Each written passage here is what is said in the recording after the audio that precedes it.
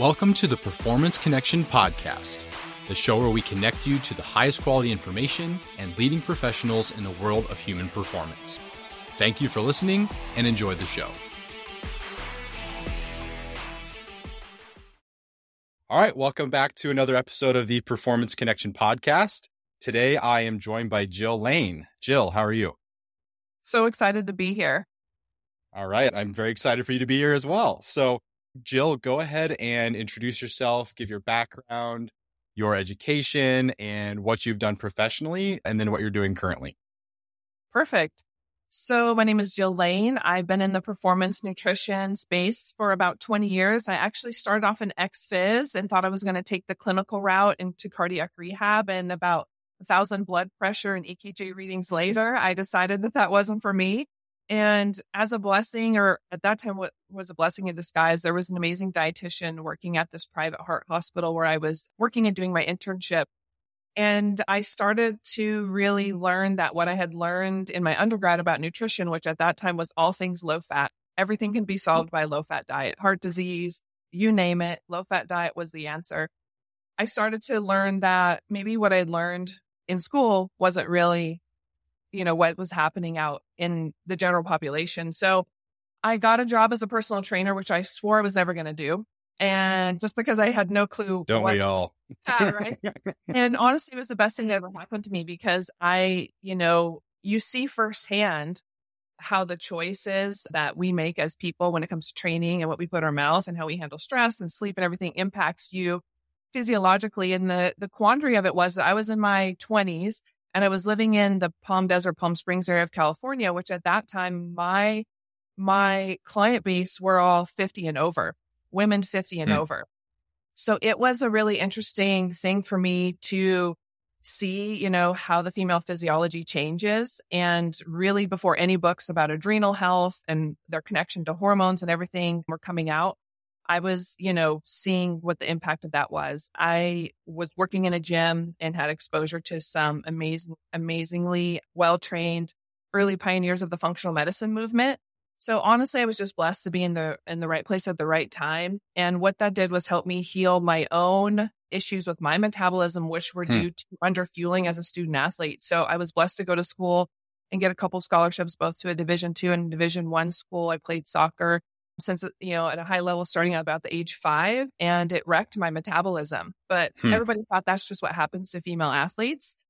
And so I used what I was learning with my 40, 50, 60, 70, 80, 90-year-old, female clients as a personal trainer, and the early work and just like understudy blessing I was getting these functional medicine doctors to help my clients at the time, but also heal myself from, I think, a little bit of what we're going to talk about today. So now it's just my calling in life to pass it on. I have a performance-based nutrition business in Dallas, Texas. I've been working with high-level athletes for about 15 years, did Gen Pop for about half of that, and now exclusively work with athletes middle school to pro. My business is called Fueling Champions, and I do consulting for businesses, performance centers, teams, and athletes who just want to learn what I want to pass on. So I've been blessed to do that for some nutrition supplement companies in our space, most recently Designs for Sport, which I think is how we met. And so I'm just super pumped to be here to just pass it on because that's really, 20 years into this industry, what I'm here to do. Yeah, that's awesome. So I have a question just based off of the background you gave. This concept of functional medicine is very intriguing to me because I would say my introduction to nutrition was not traditional. Yeah, it just wasn't because it kind of came from the strength and conditioning space. And then I became traditional through my master's degree. But like there's these kind of things that I learned along the way that kind of still stick in the back of my head. And I actually, a previous guest, Lacey Hall, the episode on probiotics that we did, we kind of talked about this as well, functional medicine, because that's something she mentioned, or more like the holistic med side. So I'm just curious through your process of kind of repairing your metabolism and things like that. Was there anything that you did or learned that went against kind of what you traditionally were taught, or what you learned through school, through like kind of that traditional education? Yeah, no, that's a great question. I think I almost like to call it integrative approach now. Integrative. Yes. Yep. Only because out of and I think we all do this. I'll say, I know I did it. You learn in the conventional model, and then you get out in the real world and you usually understand that that's not translational. Like, it doesn't translate what's really happening in population.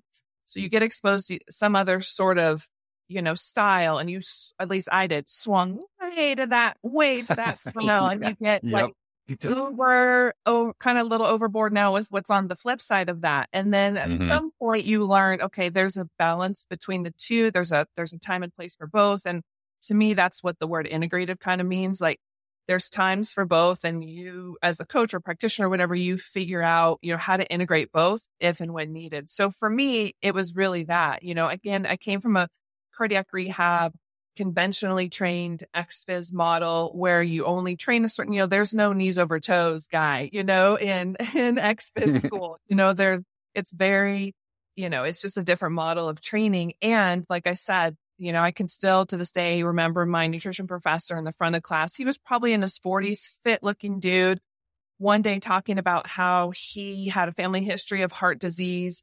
He had done every low fat thing he could think of, couldn't give his cholesterol down. So he was going to have to start on cholesterol medications to just prevent, a future event. Now, whether or not that was right for him, I don't know. It could have been. But what I learned quickly when you get out into the real world is really, all the other things that impact things like cholesterol, stress, hormones, sugar intake, there's just so much more to the story. But then, doing a lot of cardio and eating low fat, which, again, with the cardiac rehab background, it was just cardio for your heart, low fat.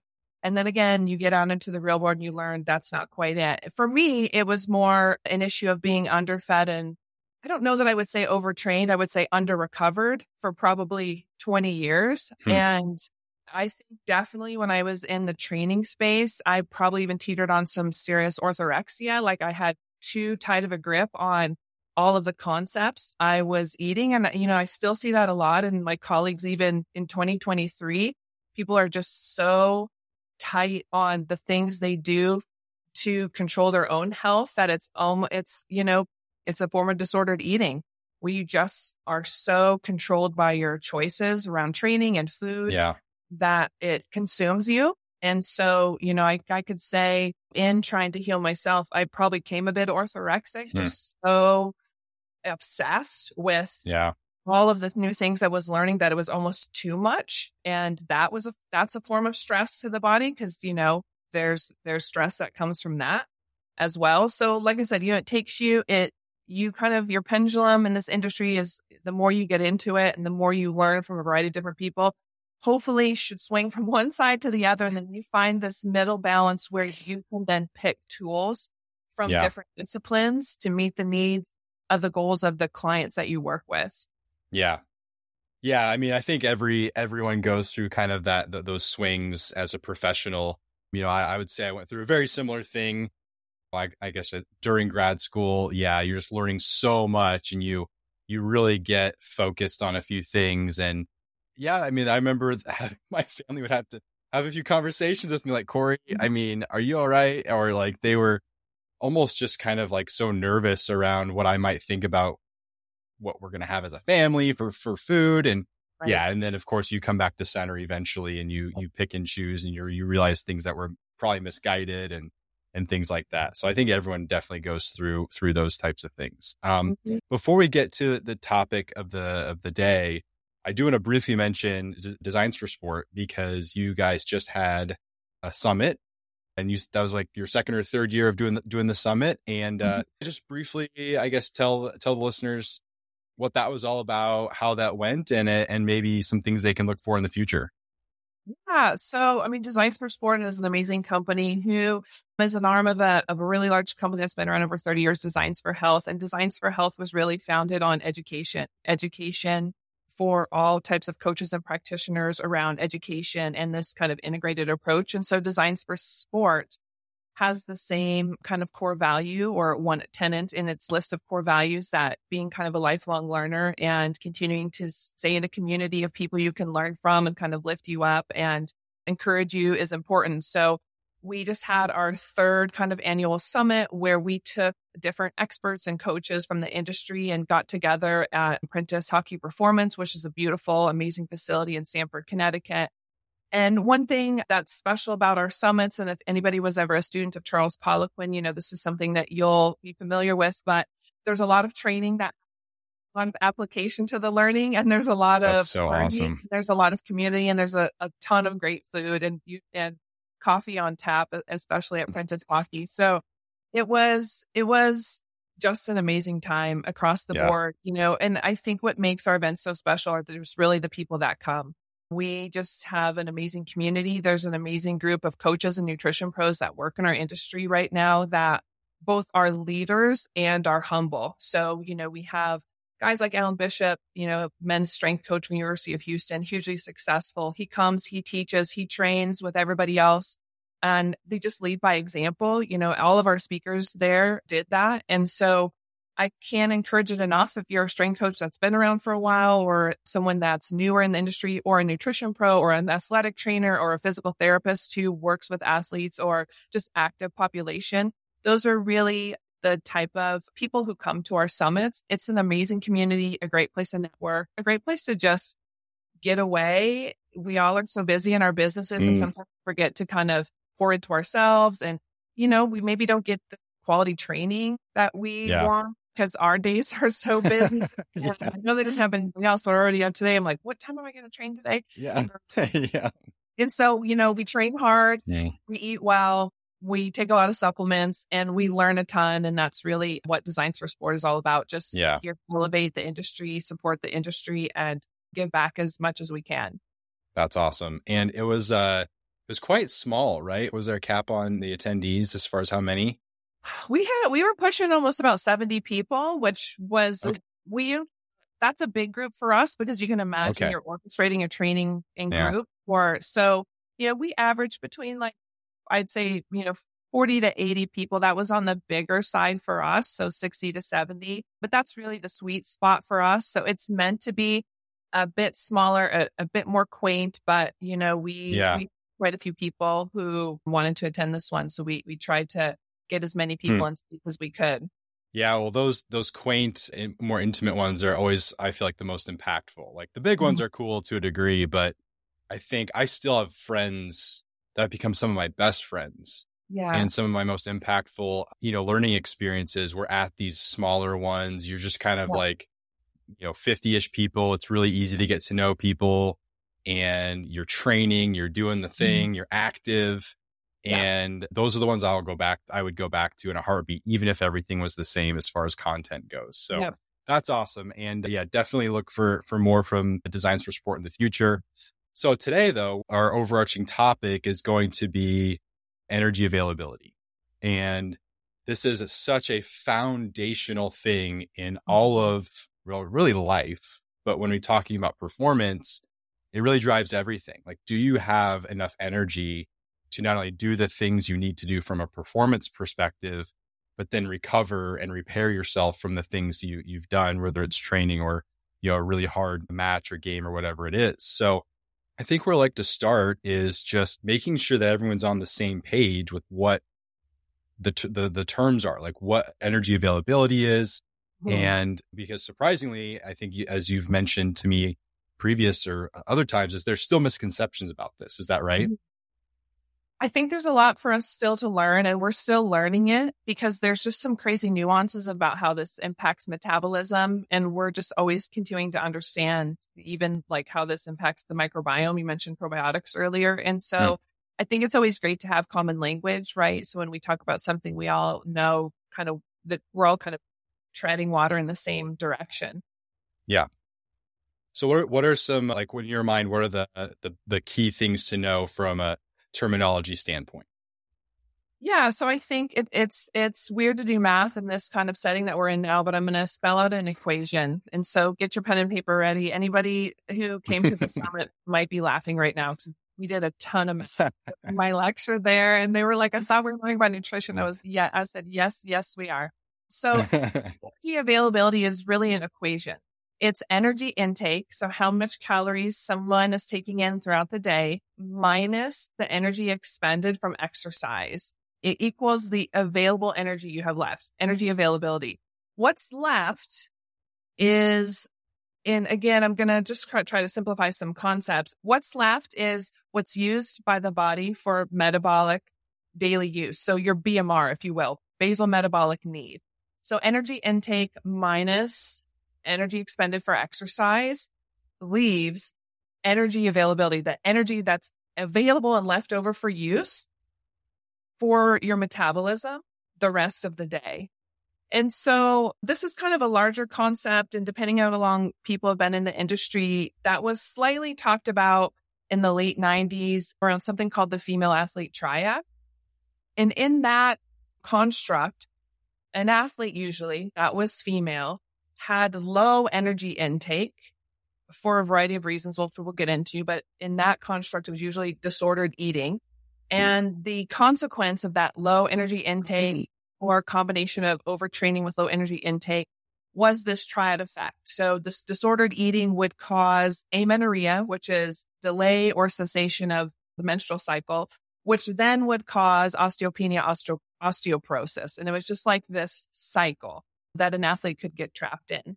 And, that was like mid to late 90s work through ACSM and, the International Olympic Committee, came out with a consensus statement a little bit after. Well, I'm a student athlete of the 90s, 80s and 90s. And so when I mentioned that earlier, that, women were suffering, female athletes were suffering at that time due to, I could count on one hand how many periods I would have in a year. And that would happen to me for over a decade. And that was just what happened to female athletes. Yeah. But wondering, the reason why I talk about this so much is because it's 2023 and people still think that's what's normal for female athletes, that a female athlete would lose her period. It's okay for a female athlete to have XYZ irregularities. And now the triad is not called something different, but there's a new version of the triad, which now blows it way open.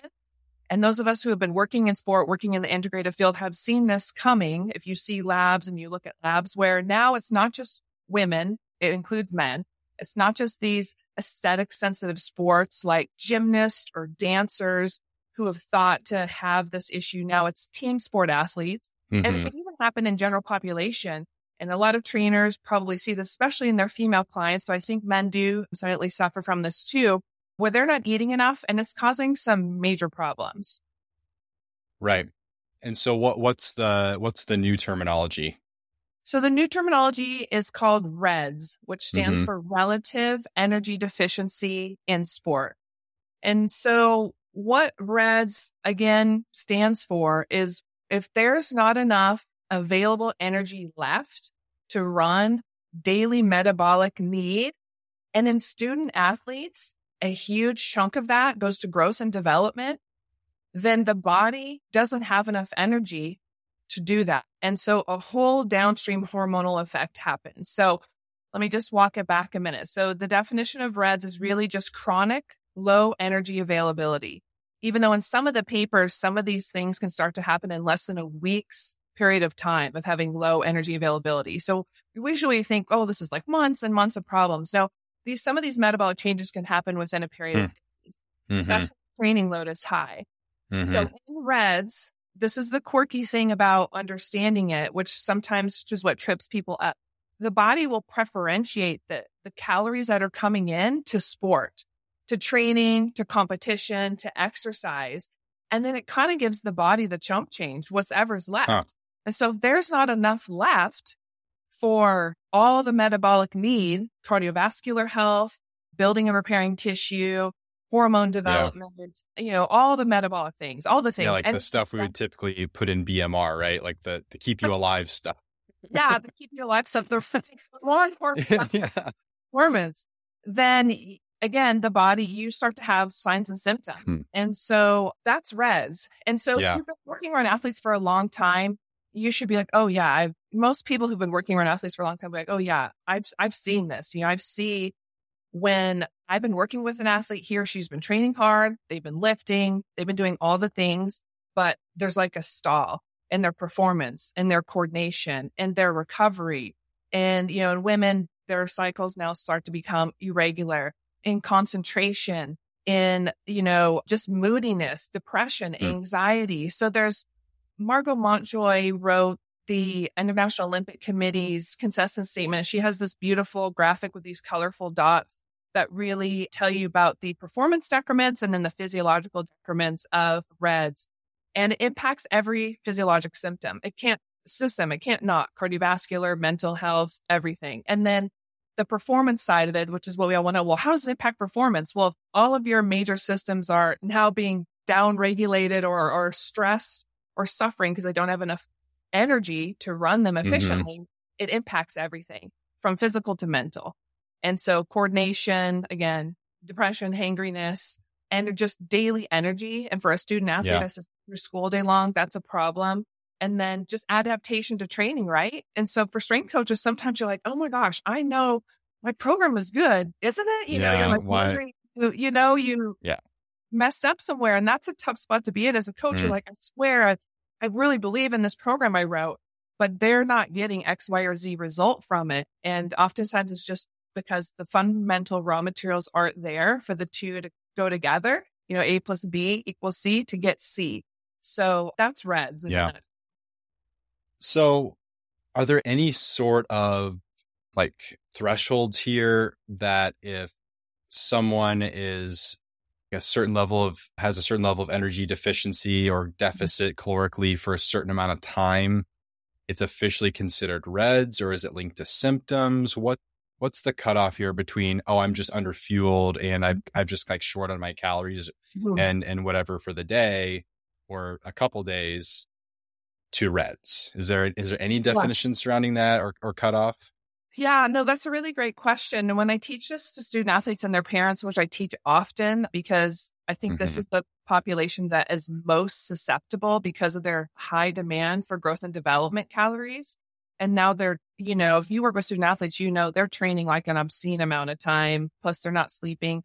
So it's very symptom driven. However, in some of the more recent literature, they're starting to try to attach some caloric intake numbers to it. And by try to, I mean, it's hard to know how many calories each exact person needs, because you need to know fat-free mass numbers, you need to know training volume, you need to know what their physiological goals are. Did they start their menstruation yet or not? Did they recently have an injury or surgery that means they need more caloric intake?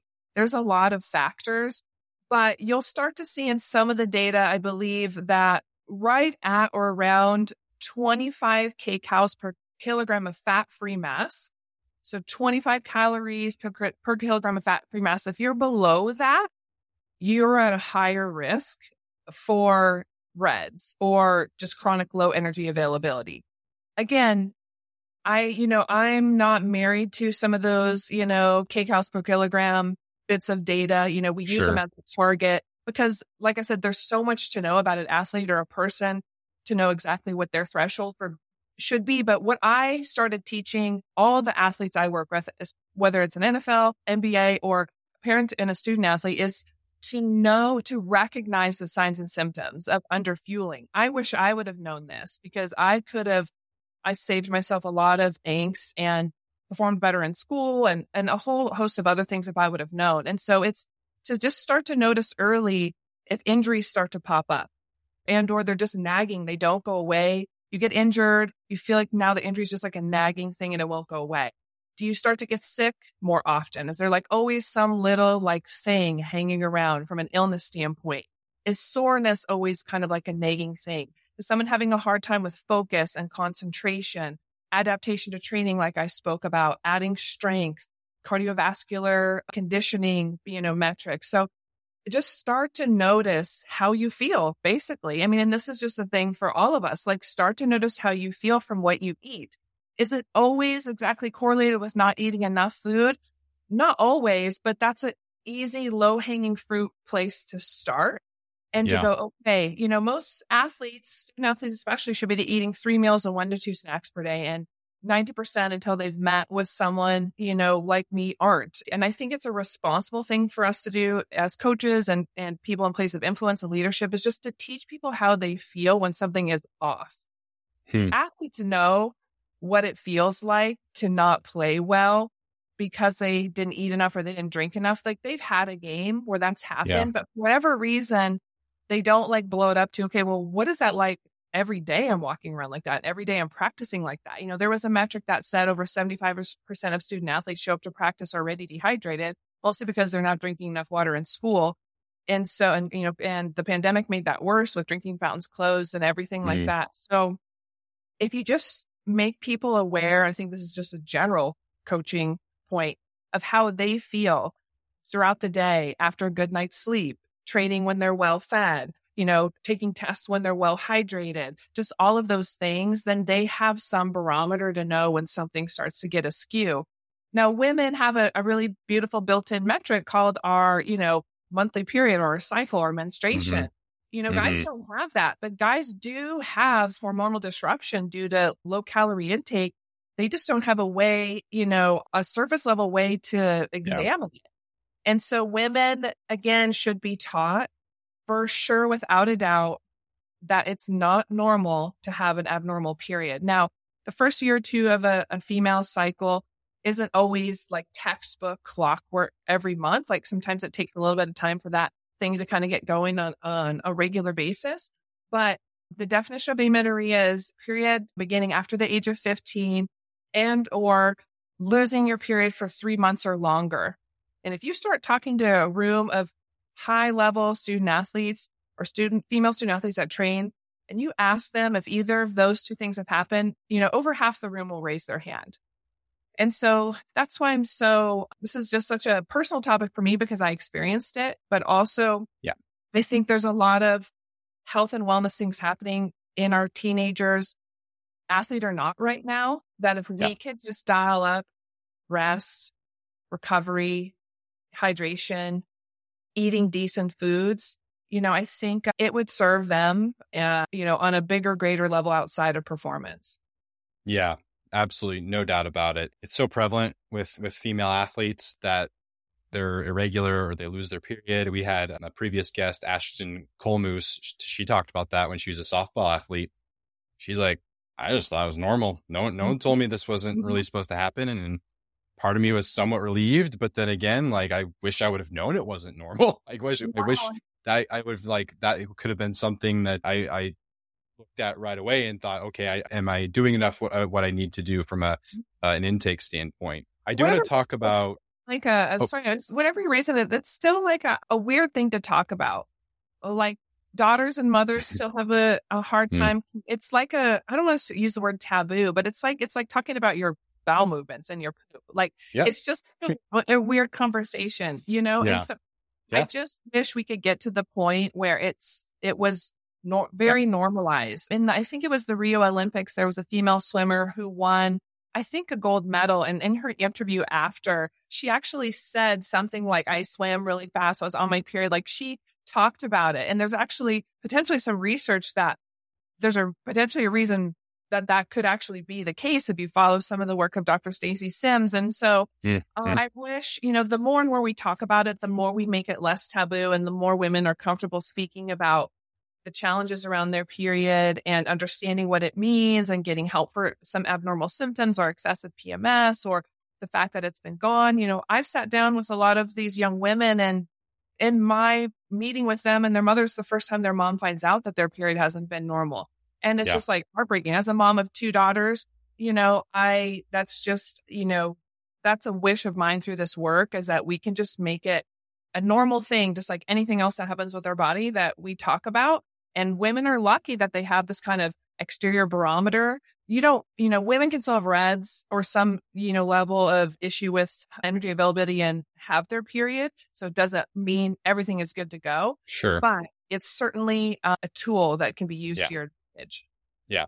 And as a father of a little 3-year-old girl and another girl on the way, I hope that our family is like that. Like, I hope we can talk openly. And I keep referring to previous guests, but it's just such a good segue or such a good, they tie in. So by the time this releases, the episode with Dr. Abby Smith Ryan will be up. And we actually talk in that episode about normalizing this talk. And actually, even in Lacey Hall's episode, in this industry. So I love that. Yeah. And even in Lacey Hall's episode, we talked about normalizing poop talk. So We're normalizing all the talks at the Performance Connection podcast. I love it. I love it. It's important. So talk about like the prevalence of this at the high levels. Cause you know, with high school athletes and even collegiate to a degree, it's like, okay, we somewhat get it because schedules are crazy. You're running around like all the time. You don't have access maybe to the, you know, you're kind of relying on parents, or you're relying on what your school offers. Even you're limited by finances or something like that. But then this isn't like a non-issue at a high level sport either. So talk about what you've seen there. And then I think it'd be kind of interesting if just briefly touch on the blood markers you've seen regarding this. Yeah, I mean, I think the first thing to remember, and I know this sounds silly to say, is that elite level pro athletes are people first. And so sometimes we, you know, and rightfully so, have them up on a pedestal thinking they have all this money or they have all this time. And so surely they would never have an issue with any of this kind of basic stuff. But you'd be surprised, you know, they have challenges as well. And they have the same confusion that the student athlete or Gen Pop population is, because they're also on social media. And so I credit a lot of this confusion to the fact that just the diet culture and influencer space. Not that all the influencers are wrong or bad, but what they're saying does not apply to sport. And so that's where the confusion is coming in. So there are a lot of high-level pro athletes that are pressured, that are men that are pressured to be a certain way and look a certain way, whether it's for their position or just because they should look X way because they're an NBA player or whatnot. And so they fall victim to, just like student athletes, just like general population, to the swipes and the things that they see on social media.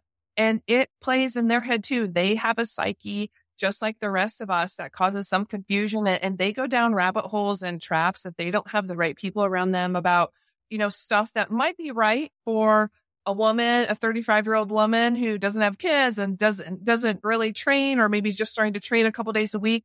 What she could do and what this high-level athlete should do are oftentimes, you know, different things. And so that's the first thing, just remembering that there are people too that can get confused and fall down, you know, rabbit traps on social media, and they have families. And so they have families, they have kids, there's snacks. I mean, you have a 30-year-old, I have 3 kids. There's snacks around that might be best for them to not get into, or there's a pregnant wife who's got some crazy cravings and they're dipping into some of that extra stuff. And so I think in the end is just remembering that there are people too, and that there's challenges with having a high profile job that's exposed to, you know, everybody and their brother and what they do. And that they have a real life where they have the same challenges as the rest of us. So that's important to know. But I think because of that, so, you know, they don't have the same challenges as student athletes where they're sitting in school all day long and they don't have a say-so in being able to get up and eat or get water, you know, but they do sit in meetings depending upon their sport. But there usually are some, you know, graces to them saying, well, hydrated and having food around that they can get. And so they have challenges, but they're a little bit different. So, I mean, I think where the elite level athlete starts to get in a trap is stress. So if you ever work with elite level athletes, you will know just the amount of stress that they're under to 3 things. So in my business, I work with elite level athlete. There's 3 things that are most important to them. Availability. If you're not available for your team, you're no good for your team. So you have to always be available. You have to be well. You have to not be hurt, or it's the next man. Every league is like that. So you have to be available. And then when you're available, you have to perform. So when they call your number, when you get subbed in, if you're starting, whatever, you have to perform. And then the third is you have to do that for as long as you possibly can. So in my consulting business, it's availability, performance, and longevity. Those are the 3 things we focus on. Now, in that is speed and, you know, all the things you need to do all of that. But those 3 things are extremely stressful for an elite level athlete. You know, you're only as good as your next contract that you sign or your next game, or there's another person that can fill your spot. You know, you're amongst now the 1 to 2% of athletes in your space, and the differentiation between you and the next man or woman is slight. And so there's a lot of stress. Some athletes know how to handle that. They know how to use that. They've done, you know, mental training work, breath work, all the things to know how to utilize that to their advantage. And some haven't. And so those things all impact physiology, you know, how you handle stress, the type of stress that you have. And then you funnel that all into, okay, are there any needs by the team for you to return to play, get your body composition in check. Maybe you haven't been playing as well lately. How do you get out of that funk? Maybe it's a contract year for you and you basically need to have the best year you've ever had to get another paycheck for your family for the next 1, 2, 3, 4, 5 years. And so it's just a different level of stress, which impacts them. And so now put onto that, if they're not eating enough of the right food, and every team and every league is different, the type of professionals they have working on their performance team. Some are very in the weeds on nutrition with their athletes, from testing to the food they have provided to having a lot of different options. So if someone wants to eat gluten-free or dairy-free or whatnot, and some are not so much. They may or may not have a nutrition professional on site. It may just be up to the strength coaches who are very talented and great people and who also, in a football team of 52-ish or 60 guys, that's a lot of people to keep track of. So there's a lot for the pro athlete to kind of wrap their hand around when they get to that level, and staying there is easy. You have to get there and then you have to stay there. So the metrics I've noticed, before RED-S became a thing, because of my integrative training, when a guy would bring me their labs from their blood, their team physical, I just will reference males at this point because I predominantly work with males in the elite and pro space. It would start to look like, I think what I mentioned earlier, or when we've chatted before, low testosterone, high cholesterol, low thyroid, and then, the typical stuff we always see now, low vitamin D, just like a little bit of undernourishment. B12 is low. And so at the team level to ZYA, if someone has high cholesterol, that's 12, 15 years ago, that was a statin prescription because they didn't want anybody potentially coming back on them after their career was over or even during their career and saying, hey, this is standard of care in medicine. When you have high cholesterol and you didn't do this, when I see that lab, I say, okay, these are 20-year-old elite level athletes with, low body fat. There's a strong chance that the high cholesterol is not really the problem. That's just the symptom of something else that's going on. And in my interpretation, it was a combination of RED-S and just chronic stress and under recovery. So once you deal with all of that, that stuff all fixes itself. So those are some of the labs you start to notice. Inflammatory markers, C-reactive protein, and all of that stuff starts to trend up over time. But then as a coach, you have to tease out, what is the cause of this? Is it low energy availability, or is it some form of under recovery? I don't use the word overtraining a lot, but I feel like that's reserved for the endurance athlete space. Most team sport athletes have ample time to recover. It's just that they're choosing not to do all of the things for recovery. And so they usually are in an under-recovered space than an overtraining space. So that's just part of the reason why I use that verbiage. Yeah, for sure. Well, let's turn to some action steps that coaches and trainers can take. Because like most people listening to this podcast, they're going to be strength and conditioning coaches, personal trainers, maybe dietitians, nutritionists. And I guess, I just am listening to you talk about like the 50, 60 guys on a football team. And like, so I used to coach at an NAIA school. Our football team, and this is actually pretty small, was like maybe 110. But I know D3 coaches where their football team's 200, and that's just one team. And then, most D3 NAIA schools, half to 2/3 of the entire school are athletes. I know you've seen these situations before, but really, like, unless you get Power 5 D1, the vast majority of strength coaches are in that scenario, even like if you're even like, Division 2, Division 1, smaller Division 1. So let's talk about like, first of all, like what are some maybe like base level things that everyone should be kind of thinking about doing, and then signs and things to look for, and some good action steps that coaches can take. Yeah. First, really a quick note on those statistics you just said. So I have the utmost respect for my dietetics colleagues in the space, but the bottom line is there's not enough to go around. You just said it. And so because of that, strength coaches should have, and I actually think it's a non-negotiable, solid working knowledge of the basic foundational aspects of performance nutrition, because there's not a nutrition professional on staff, and it's critical that they know. And so, I think that rubs some people wrong in my industry, but the bottom line is it would be great if each of these schools had a talented integrative dietitian or nutrition pro, but the reality is there isn't. There's not in the private sector and the performance centers. And so because of that, the front line of healthcare are strength coaches and personal trainers, and they should have and need to have basic foundational knowledge of the key core tenets of nutrition and recovery and like wellness and stress management, because there's just not enough nutrition pros to go around. Right. And so I just have to get that out there because some people don't like it. Just be honest, that strength coaches and trainers might be teaching and educating on stuff, but the bottom line is they don't have a companion to do it for them. So no, we can sit on our hands and pretend like we shouldn't do it, or we can just pass out some good, solid, basic info and try to help the population and help these athletes and their wellness and their care and their performance. And so that's the right thing to do, which is why I teach a lot to that population, because I feel like they should know that info. Yeah. So like some of the basic, so back to your, like, what do you do in a group? Is basically, I think, maybe first question, when you have limited resources, especially you always usually a strength coach or sometimes a personal trainer.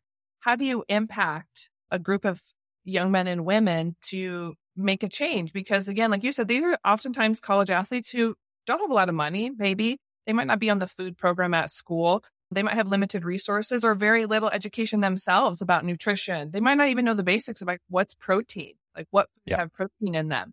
Mm-hmm. And so for me, and I teach this when I teach for my student athletes, the number one thing is to always know their why. I had a great discussion with a strength coach after our summit about this from a school. He was asking this question. So everybody listening to this and watching is in a place of leadership and influence in the work that you do. The best way to get someone to take action is to know their why. Why is it important to them that they're on that team? And what is their goal? Like, what are their goals? That's what I mean by what's their why. Are they trying to get more minutes? Are they trying to get stronger? Are they trying to be faster? They really want to beat XYZ team. Did you make it to the playoffs but not quite get there? And is that a team goal? Like, what are the goals of the team and that person in particular? So that when you then try to teach them a concept or encourage them to do an action, you can tie it back to that goal. Because one thing I'll tell you, and we can just look across the world's population of obesity, epidemic and everything, is that people aren't doing anything because it's healthy for them. So try to teach someone to do X because it's healthy is not a strategy that works anymore. Maybe we're going to get a little extra from that post-pandemic, if we're in post-pandemic. I don't know where we are these days, but that might mean something a little different to people now because of the pandemic. So you might get a little traction with that, maybe in Gen Pop now. But student athletes and athletes don't do things because it's healthy for them. So I almost never use that word in my business because it doesn't, your definition of healthy and my definition of healthy and my neighbor's definition of healthy and NFL's definition of healthy and a 6-year-old woman's who is a cancer survivor definition of healthy is all different. So it doesn't mean anything. So I think we should try to stray away from using just these words that don't really mean anything to people and try to get to something that means something with the person we're working. So if you know that they're just off an injury and getting them back on the field is what's like really important to them because it's their senior year and they want to be able to get some games in that year, then you know that's their driving force. What you teach them and how you encourage them should be all around them. So if they knew that eating breakfast or getting a couple eggs or some protein in at breakfast was going to help them with that because it helps with repair and the strengthening for all the work they're doing in the gym or in rehab, and you try to tie it together and make it very meaningful to, again, the little bubble of world they live in, then you can create some movement and change. So when you teach a big group of people, you can have them just like write a couple things down, or you can have them put it in their notes on their phone, or think of like one, like, hey, if I had 110 football athletes in front of me right now, I would say, hey, right now in your head, I want you to think of for the next 30 days, one of the most important things that you're trying to accomplish around your athletics, your performance, your off-season training. Think of one thing. Okay. And then I would teach them a nugget and I would tie it back to that. You know, protein is always a low-hanging fruit, but protein helps with everything, right? We all the real problems. And so you can talk about protein or hydration, or, you know, the common things in student athletes is not eating enough, not eating breakfast and not eating before practice, staying hydrated and getting enough sleep. So chances are, if you teach on one of those tenets, it'll tie back to them achieving that goal. And then you just have to keep reinforcing it And in a group that big with limited resources, if you can teach them 1 or 2 or 3 things over the course of a season, then you've won. You've done a good job. Sometimes we feel like we have to do it all, but it's just like not even A, possible, and B, you don't need to do it all. If you can get people getting an extra hour of sleep, these student athletes or anybody staying well hydrated throughout the day, tuning up their breakfast, eating breakfast or adding protein to breakfast and eating before they come to practice, maybe eating like a veg at dinner or at lunch, like you're winning as a coach. All right. Yeah. Those little things add up. Sure. And so that's what I would say. When you have to teach in a group and even when you teach on one-on-one, that is a great approach with limited resources. Yeah, that I 100% agree with that. And what's good about the more, I guess, modern nutrition education is that that's bleeding into it. Whereas I think, 15-ish years ago, it was just like, you either want to do it or you don't. And if you don't do it, you're lazy.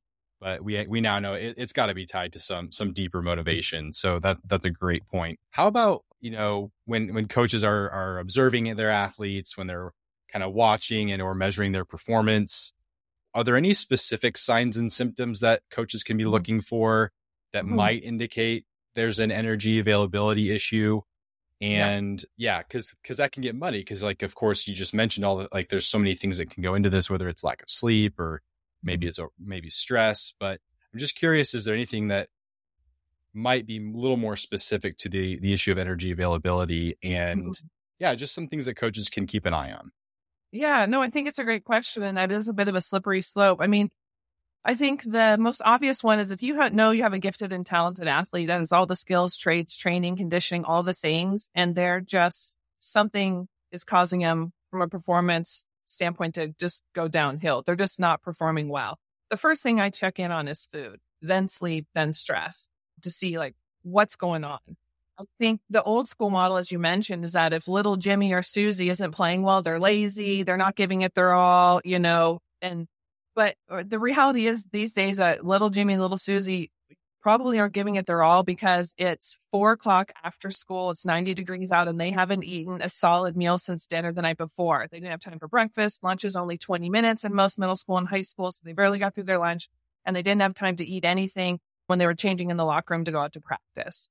When I talk to strength coaches and trainers who own their own performance centers, who really believe themselves in the power of performance nutrition and the impact it can make and how important fueling is, I tell them then you have to make it known that that's part of how you get results and part of how your team wins in a team setting. And so you have to talk about it a lot. Strength and conditioning is now embedded part of performance and teams winning, I would say. Nutrition is, and so the more the staff, the coaches, the athletic trainers, the physical therapists are all talking about the importance of nutrition and it's part of the culture, for lack of a better word, the more that the athletes and the clients of in Gen Pop know, this is part of how we win and get results and recover and are a little bit better and achieve our goals. So it has to be talked about. It can't be this tiny little room over here where the dietitian or nutrition pro meets with people from time to time or, the secret little area. It has to be part of how you win and get results, which means it has to be talked about. That way, if a player X isn't doing well and you pull them aside and say, hey, man, did you hit the snacks before? It's not a surprise thing out of left field because now your whole system has talked about that being a part of the puzzle piece to get results. And so I can't emphasize that enough. I think there's a ton of coaches who use nutrition and nutrition pros who use nutrition for themselves and their family. But when they get into their place of business and their performance center, their training, their team, they don't talk about it as much. They don't have what they do out to share with people. It's not infiltrated in how, again, their culture and how they get results. And so because of that, when you want to bring it up and ask a client or an athlete about it, it's coming out of left field. Instead of being, you know what? I had to go to study hall during my lunch period to make up time from our road trip last week. And I didn't eat my lunch. And so now you're teaching them to connect the dots. It goes back to where we started. And so just make it a part of your culture that's how you win or that's how you get results, depending on what area of the industry you work in. So that if you are going to bring it up and ask like, hey, even if you're just a trainer working, doing body comp in an amazing training facility, if you're going to ask, Mary, like normally you can lift this. I know, say like, what's up? Did you get your food in? And she might say, oh yeah, but I didn't sleep well last night. These things aren't at a left field when you ask your clients and athletes about it. Yeah. And it also just takes a long time for that stuff to just click. It's repetition. It has to be mentioned like by everyone, number one, like you just mentioned, but coaches, and I felt this way. I'm like, gosh, am I just beating a dead horse here? Am I just like talking to deaf ears? But I mean, even think about yourself personally. Most time you need to hear something multiple times, maybe before it clicks, or maybe before you really understand it, or maybe it's said in a certain way that makes sense to somebody. And to the point of athletes, when you do that, when you pull them aside or when you ask them about things, quite frankly, they may not be truthful with you the first time or the first few times. So just kind of like understanding that it is a process, and the more united front you can be with everybody, obviously, the better. And I think if athletes know that it's coming from a place of knowing that they're people first and that you care the most about their performance, and especially if you like tap into something that they care about on an individual basis, like Jill mentioned earlier, I think they'll understand if you're a broken record. Hopefully they would anyway. What's funny in the sales world, in the business world, there's data that shows it takes 7 to 12 exposures of you talking to somebody about something you're trying to influence them about for them to, make a choice. And so I think the only the time that can go down is if you have an immediate need to solve a problem they have. And so it goes back to knowing their why. And so to your point, it isn't, one time is probably not enough unless you have an immediate solution to something that they're really struggling with, and that's involved with their why. Otherwise, again, it just has to be something that's, again, and you want to just be casually bringing things up. You're not, I teach 4 things in my approach to nutrition, especially with student athletes. The first is that it's about consistency, not perfection. We're never expecting perfection with nutrition, just like you're not expecting to make every 3-pointer you practice at practice. You're just throwing up as many as you can. Most will go in, some will miss. Nutrition is the same. You're not trying to be perfect with everything. I think that just creates more orthorexic people. We're just trying to do the best we can as often as we can and create some consistent habits that help us move towards our goals. Yeah. The second is that you add before you take away. And so going back to how you teach, oftentimes parents will be like, yeah, I'm going to send you to see this lady with the hopes, fingers crossed, she's going to tell you you're not supposed to go to Chick-fil-A and Whataburger and all that stuff. If you're in the South, that is, I'd say like In-N-Out or whatever your favorite hamburger place is. But I'm like, that's not how I teach, because all that does is create a bigger caloric gap. It actually exacerbates reds that might already be there. If I don't have something to immediately fill those calories I'm pulling away, then now I've made the problem worse before I've made it better. So look for things to add first. People psychologically would rather add something than take something away anyways. Told what you can do versus what you can't do. Yeah. Exactly. So we focus on those 2 things and just always try to, just see that people have their own challenges, and there's going to be a lot of times we don't know what's going on behind the scenes. We're just encouraging. We're just always harping on consistency. We're talking about it in the culture of what we have going on at our team or in private sector or in our one-on-one business, whatever way you do work, you lead and influence. Then people will just, after some exposure and after even seeing from the sideline, watching other people experience, and the more you can get it dialed into their why and their acute needs and goals, both in like 30-day chunks and longer season chunks, the more you can have influence over helping people learn new things and achieve their goals through nutrition as a tool, along with the strength and conditioning and the rest of the disciplines that should be in performance. So consistency and not perfection, add before you take away, no fighting over food. I say this in jest because in my house, and I know what it's like for student athletes, but, even couples might eat differently. And so it's like, let's not fight over food. Let's just agree that everybody has a different way they can utilize food.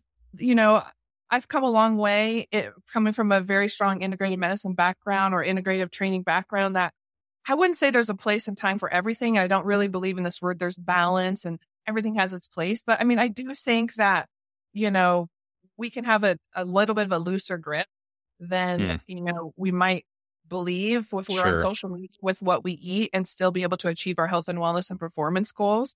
I mean, when I teach in my group classes, and anybody that may be listening to this, and like I gave the example of teaching in a group, at the forefront before I start into my curriculum, I have anybody, whoever the population is watching, parents and student athletes, say, be looking for two things.